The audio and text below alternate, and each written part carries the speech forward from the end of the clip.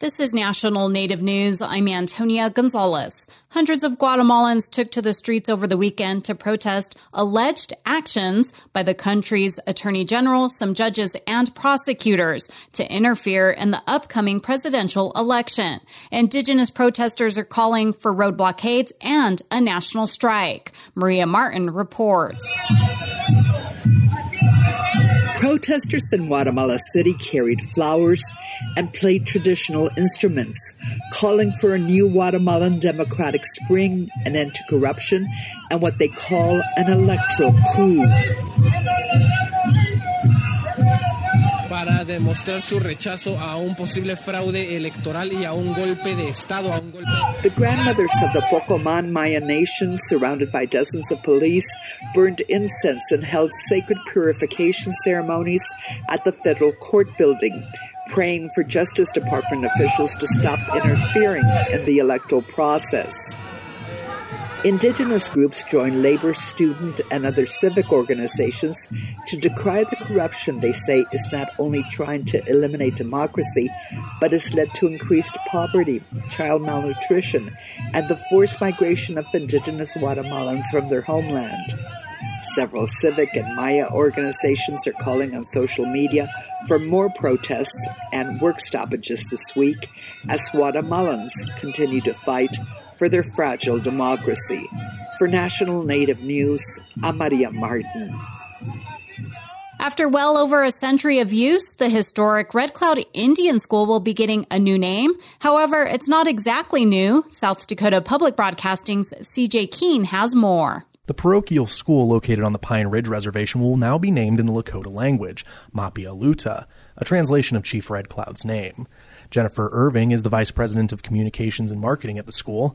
She says the idea for changing the name didn't come from an administrator's office. Really, we were inspired by our athletes who years ago started requesting, instead of Red Cloud, can we put Mapialuta on our jerseys? And it kind of inspired the rest of us to catch up, with our young leadership here.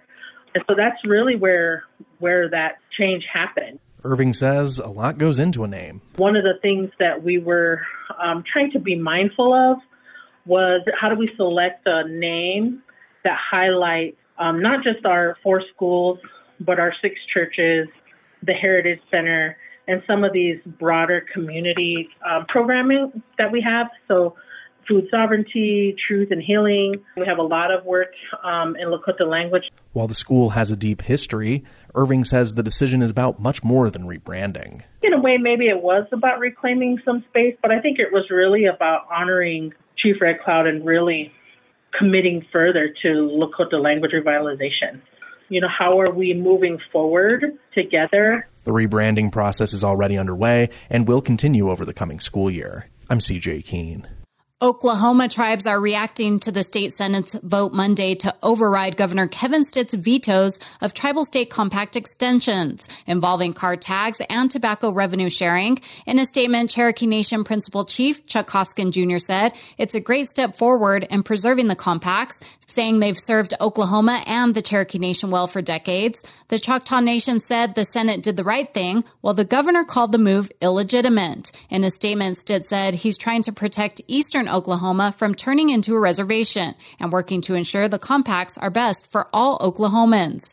Tribal leaders are encouraging the House to swiftly complete the veto overrides. I'm Antonia Gonzalez.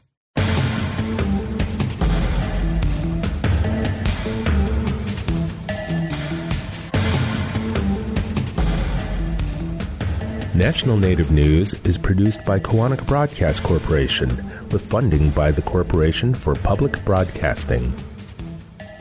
Nobody likes a crowded highway. A crowded crib is even worse. For a safe night's sleep, use a fitted sheet only, and be sure there are no toys, blankets, or pillows around your baby. Support by the U.S. Consumer Product Safety Commission. Ready to start, manage, or grow your small business? The U.S. Small Business Administration can help with advice and resources. See what SBA can do for you. Go to sba.gov/start.